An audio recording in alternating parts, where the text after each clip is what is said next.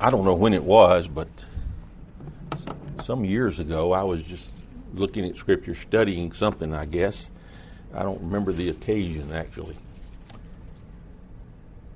And I came upon something in Scripture that was unexpected. I just didn't, just kind of surprised me. And I guess I'm a little slower than some people. So that's why I say it surprised me. But that's the thing I want to talk about, what it was that surprised me that day. And I've done a little studying on it since, and I just thought, well, it's time to do that here. I've never done it. If you've been at the Pines, you've heard some of this, and you know the concept that I'm going to talk about. But I want us to start by looking at Acts 2, verses 22 through 24, and it says, Men of Israel, hear these words, Jesus of Nazareth, a man attested by God to you by miracles, wonders, and signs which God did through him in your midst, as you yourselves know, him being delivered by the determined purpose and foreknowledge of God, you have taken by lawless hands, have crucified and put to death, whom God raised up, having loosed the pains of death, because it was not possible that he should be held by it. You recognize this as the part of the first gospel sermon that Peter preached, and it happened to be on the day of Pentecost, after the power of the Holy Spirit had come upon them, and they were speaking in various tongues, and then they drew a large audience, and then he starts preaching. Well, this is part of what he said, and all being the determined purpose and foreknowledge of God. And what happened, hear these words, Jesus of Nazareth, a man attested by God to you by miracles, signs, and wonders, which God did through him in your midst. He proved by demonstration of miracles, wonders, and signs. I want to talk about those three for just a moment, for just a few minutes, actually, and then we'll carry on for more. The miracles, by definition, is worked by the immediate power of God, and they could not be done without God's being involved. It's also mighty power, might, and strength. So, childbirth is not a miracle. It happens every day. But this would be something that cannot happen unless God is part of the process. And signs, it's a distinguishing mark whereby something is known, or a token of something, or an indication of something. And wonders. It's something that astounds because of transcendent association, causing the beholder to marvel. Now, these are not three different classes of action. These are three terms used to describe the same thing, the same event. Like when a miracle that happens, it points to something. When a miracle doesn't just happen when it's performed by the apostles or Jesus, it points to something. And it amazes the people that see it. That's what happens. So I want us to narrow it down and look at the miracle part of it, the mighty power part of it. The power shows itself in a number of ways in Scripture. God created the heavens and the earth, so we see God's power at creation, even though so far as we know, he spoke everything into existence. He didn't make it, put it together by hand. Let there be light, all that. He spoke it into God's power at creation is shown. Now, honestly, to God, this is not a miracle. This is just God doing what God can do. To us, it's like, wow. It produces an amazement when we think about it, really think about it. In Mark chapter 4 and verse 9, Jesus is on the Sea of Galilee, and there's a raging storm, and they're about to sink, and he says, peace, be still. That's just Jesus doing what Jesus can do. It's not a miracle to him, but it is to us. And the 12, when they saw, he said, who is this? That even the wind and the sea obey him. In Luke chapter 4 and verse 14, we see that Jesus is in the power of the Spirit, so the Spirit possesses the power as well. In Mark chapter 9 and verse 1, Jesus is talking to a crowd of people, and one of the things he says is, there are some standing who will not taste death till they see the kingdom come with power. And I'm sure when he said that, people were thinking, what are you talking about? What's going to come with power? How does that happen? In Luke chapter 6 and verse 19, Jesus had the power in him to heal, and thus the miracles. In Luke chapter 9, verse 1, Jesus gave the apostles in the limited commission power over all demons and diseases. In Acts, we have other people, such as Stephen in Acts chapter 6, verse 8, who worked great wonders and signs among the people. So, this is just what happened in Scripture. And let me add, when Jesus, when the Holy Spirit does something, it's just what they can do. And like I say, that's not the miracle part. But when men do this, it is not going to happen unless God is a hand in it. And with the Holy Spirit and God the Father and Jesus, that's God's involved. So, I want to look at something, a man who could do no miracles, but yet we see written about him and the people that watched him exactly the effect that miracles could have on people. And you probably already guessed, we're talking about Simon the sorcerer in Acts chapter 8, verses 9 through 11. But there was a certain man called Simon who previously practiced sorcery in the city and astonished the people of Samaria, claiming that he was someone great, to whom they all gave heed, from the least to the greatest, saying, this man is the great power of God. And they heeded him because he had astonished them with his sorceries for a long time. So we know that Simon, it says, was a practiced sorcerer. He was a magician. He wasn't anything special about what he did. He just deceived the people.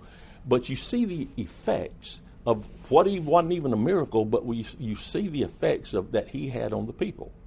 They were astonished in verse 8 and verse 11. They were astonished because of what he'd been doing, and he did it for a long time. And it says, they said, this man is the great power of God. It's pointing to something. He's got God's power in him. To whom they all gave heed. I don't know how they gave heed to him. But that's the effect of the miracles that we just talked about, that God would do it. It pointed to something, and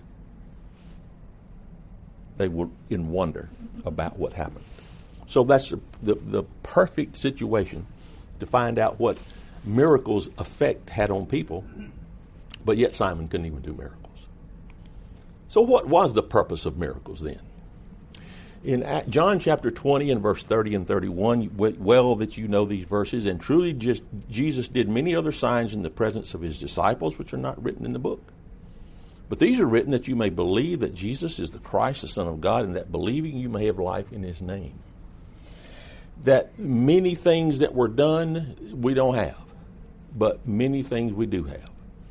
And these signs were done to produce faith in Jesus, leading to salvation.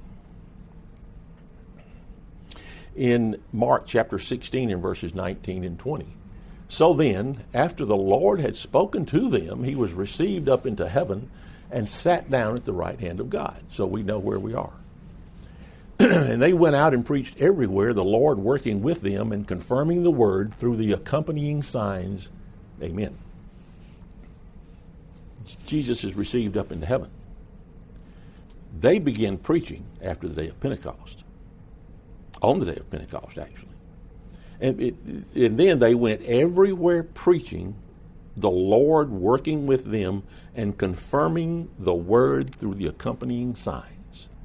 That what they did along with the preaching drew attention to the word. When you consider the fact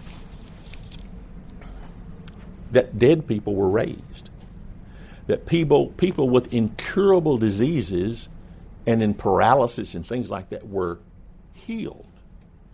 Leprosy, a death sentence, was healed. Eyesight, blindness was healed. Things that could not happen unless God's hand was involved in it. And this drew attention to the word. There's something else about all this, though. The miracles, here's the definition that we had on one of the early slides, worked by the immediate power of God as they could not be done without God being involved. The mighty power, the might, and the strength. The Greek word, depending on the lexicon you use, is the word dynamis or dunamis. Dynamis or dunamis. Depends on the lexicon, which one they put up. Apparently it's the same word. There's a definition for miracles that I just didn't tell you, but I'm going to tell you now. And that is its inherent power. Power residing in the thing by virtue of its nature, or which a person or thing exerts and puts forth. So it's inherent power.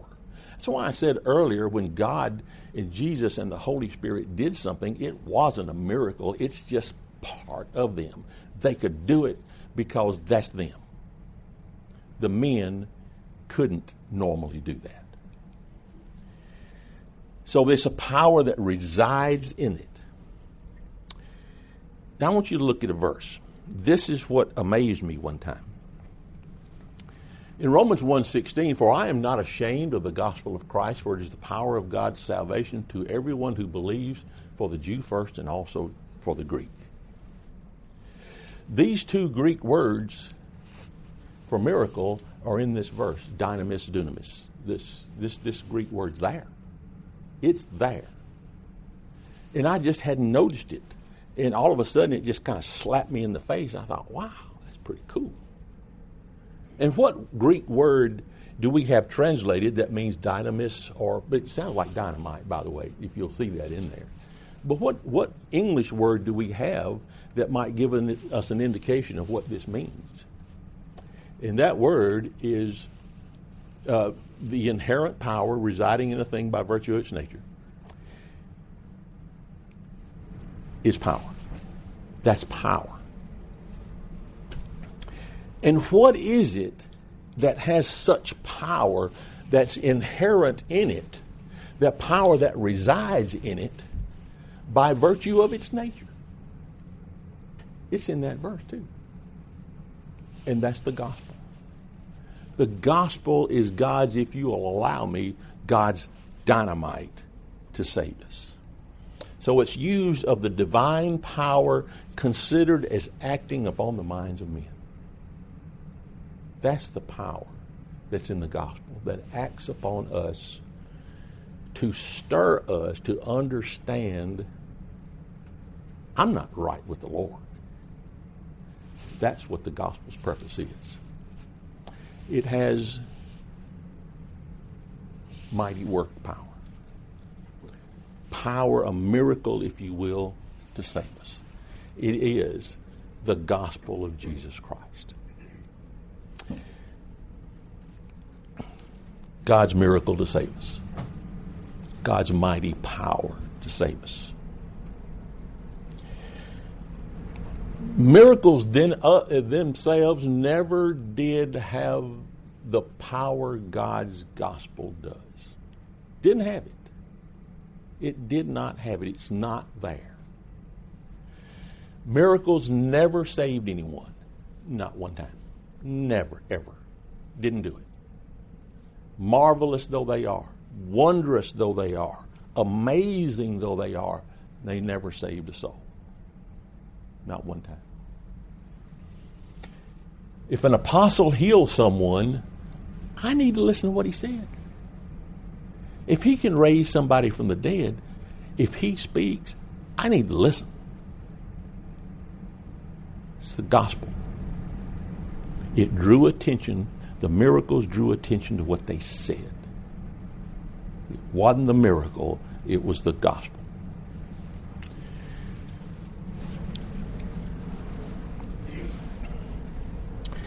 In 1 Thessalonians chapter 1 and verse 5, it says, "For our gospel did not come to you in word only, but also in power, and in the Holy Spirit, and in much assurance, as you know what kind of men we were among you for your sake."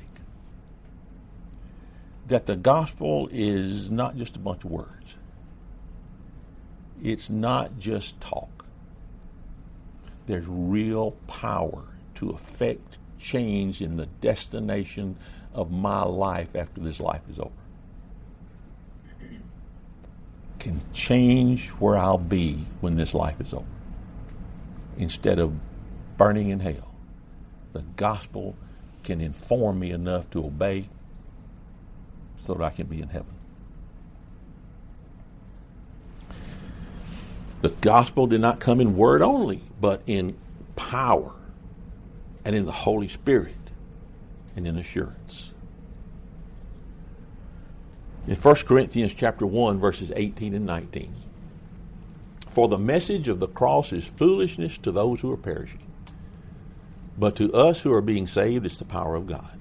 For it is written, I will destroy the wisdom of the world, of wisdom of the wise, and bring to nothing the understanding of the prudent." The message of the cross, to some, is just plain, this is nonsense. This is crazy talk. That's what a lot of people think. I don't know if they'd actually admit that, but that's what they do. Those who are perishing, it's foolishness. It's just not serious talk. But to those of us who are being saved, it's God's power to save us. It's God's power to save those who foolishly reject it. But they've got to change their mind from rejecting to obey. "I will destroy the wisdom of the wise and bring to nothing the understanding of the prudent." Those who are wise in this world and too smart for their own good, this is foolishness to them. The gospel is. Turn with me to 1 Corinthians chapter 1 and verses 20 through 25. 1 Corinthians 1, verses 20 through 25. I'll give you a moment to turn there.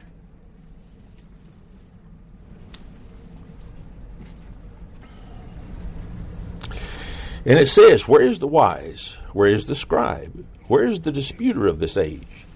Has not God made foolish the wisdom of this world?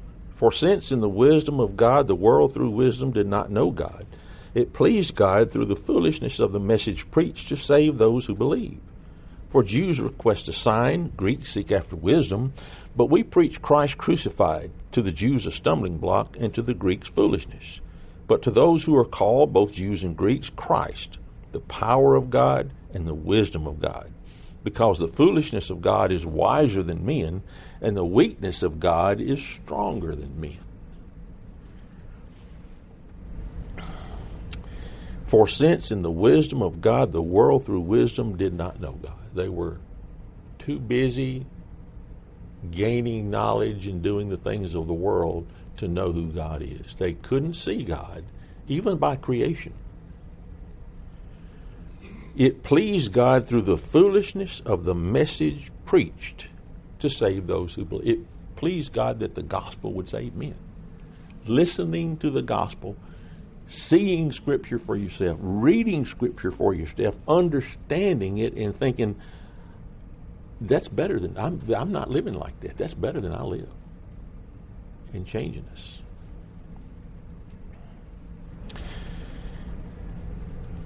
Paul says, we preach Christ crucified.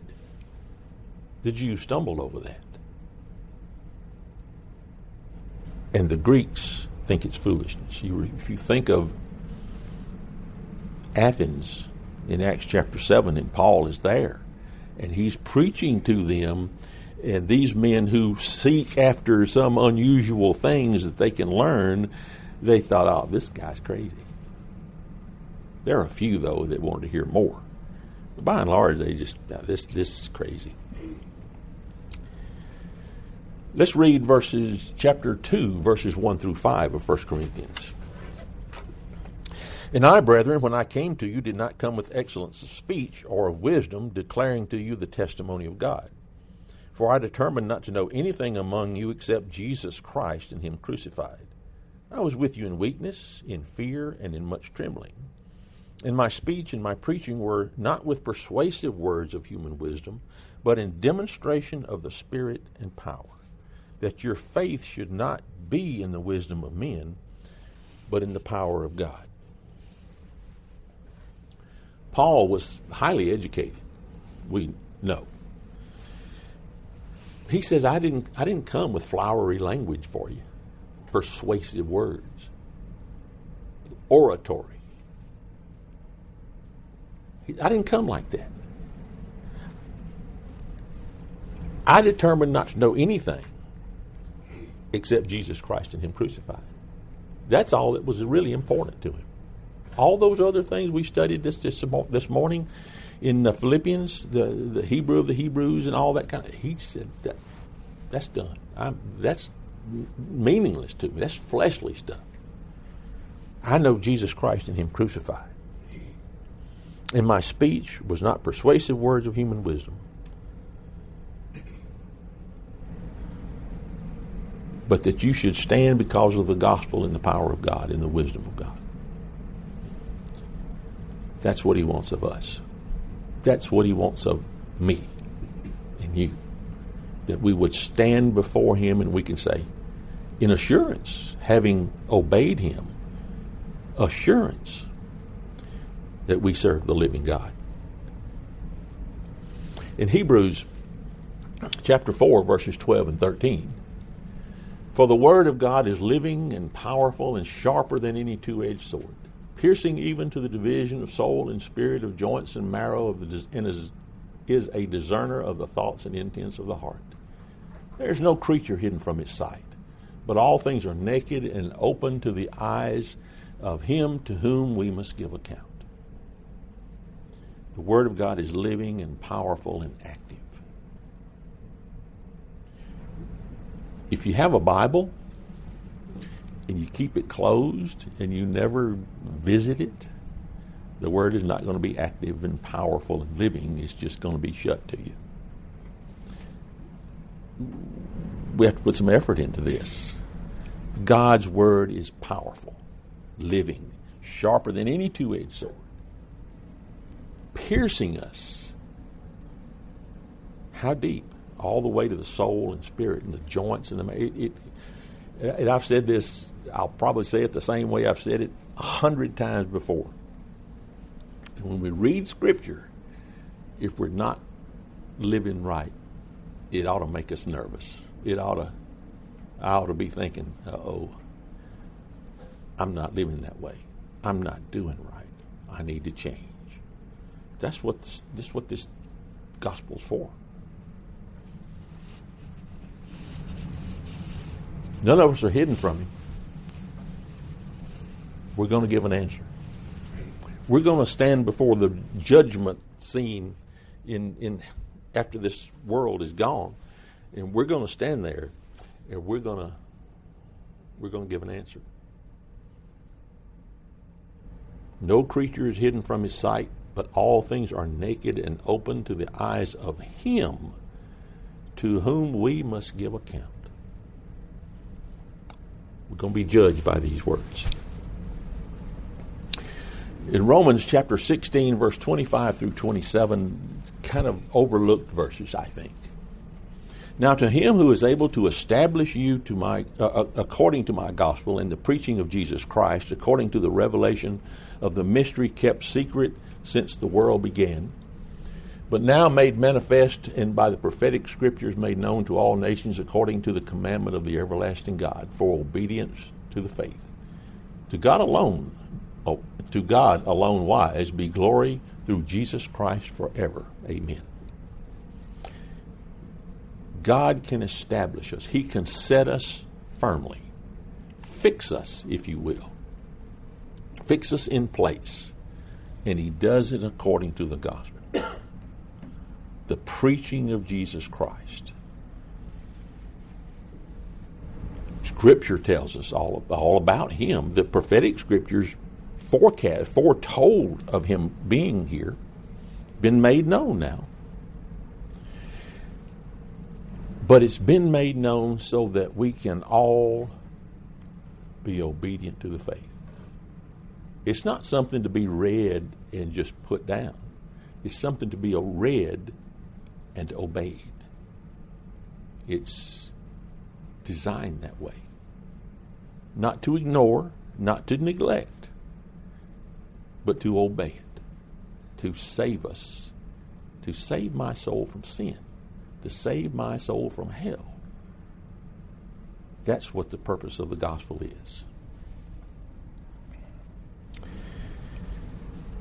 In 1 Peter chapter 1, verses 3 through 5, it says, "Blessed be the God and Father of our Lord Jesus Christ, who according to His abundant mercy has begotten us again to a living hope through the resurrection of Jesus Christ from the dead, to an inheritance incorruptible and undefiled and that does not fade away, reserved in heaven for you, who are kept by the power of God through faith for salvation ready to be revealed in the last time." He has begotten us again to a living hope through the resurrection. There's our assurance. The resurrection. If Jesus can be raised, if Jesus is raised, I'll be raised. You and me. To an inheritance incorruptible, undefiled, and it does not fade away. Sid Latham, he tickled me one time. He says it's always new. That's exactly right. We have a guy comes by every year and checks our house for termites. Not in heaven. There won't be any need for him in heaven. There won't be need to replace a molding around the house. It's not going to wear out. It won't be there in heaven. It's not going to fade away. It's not going to be corrupt. It won't be defiled. Not in heaven. But it is here. And this place is reserved in heaven for everybody that serves the Lord. Nobody's going to get your place. Don't have to worry about that. It's reserved for me. It's reserved for you. It's reserved for all of us who serve the Lord. And that salvation is ready to be revealed in the last time. We have the promise of it if we serve the Lord. We have promise of salvation, but we won't realize it until after this life is over. In Isaiah chapter 55, verses 10 and 11, it says, "For as the rain comes down and the snow from heaven and do not return there, but water the earth and make it bring forth and bud, that it may give seed to the sower and bread to the eater, so shall my word that goes forth from my mouth. It shall not return to me void, but it shall accomplish what I please, and it shall prosper in the thing for which I sent it." What did He send it for? He sent it to change my life, to change the course, my destiny after this life is over. That's what He sent it for. He saw the problems I was in, the sin in my life and your life and everybody's life. And He had done no wrong, but yet the perfect sacrifice was made for us. One who never sinned died because of me in my sins. So my word shall not go forth from my mouth. It shall not return to me void. It shall accomplish what I please. It shall prosper in the things for which I sent it. It will change my life so that I won't live like the world, and live like Jesus did, live like the apostles did. It will also accomplish what he set it out to do, in that if we don't believe it, then it convicts us. In James chapter 1 and verse 21, therefore lay aside all filthiness and overflow of wickedness, and receive with meekness the implanted word which is able to save your soul. There's that gospel again. Implanted on the hearts of people, the word, the gospel, which is able to save your soul. The miracle won't save your soul. We can read about them and we can understand. The one that gets me the most is when Jesus is on the Sea of Galilee in the storm and he just says, peace be still. And it's like, it's quiet. The water's not raging anymore. The boat's not going to sink anymore. And the disciples say, who can this be that even the wind and the sea obey him? The magnitude of what we call nature doing what Jesus said, stopping its fuss and its calm. That was written, and he did that so that I would know I need to listen to him.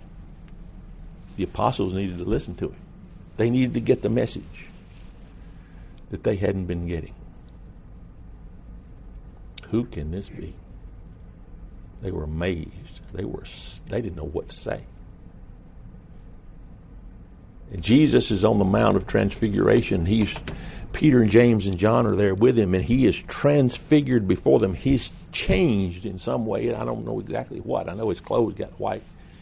But he's changed in some way, and Moses and Samuel or Elijah are there with him. And the apostles, the three of them, see this, and I don't know what to think. And Peter, of course, speaks up and said, let's build 3 tabernacles, one for Moses, one for Elijah, one for you. And then this cloud and this voice says, this is my beloved son. You hear him. Listen to Jesus. God the Father from heaven said that. You pay attention to what he says. Hear him. Heed him. Obey him. 344. We'll sing this song. If you need to respond to the gospel, to be baptized, to have your sins washed away, those sins of the past will forever be gone, forgotten. God won't even remember. Or if you've done that in the past and you have sinned, or you need the prayers of the saints about some thing, this is the time to come while we stand and while we sing.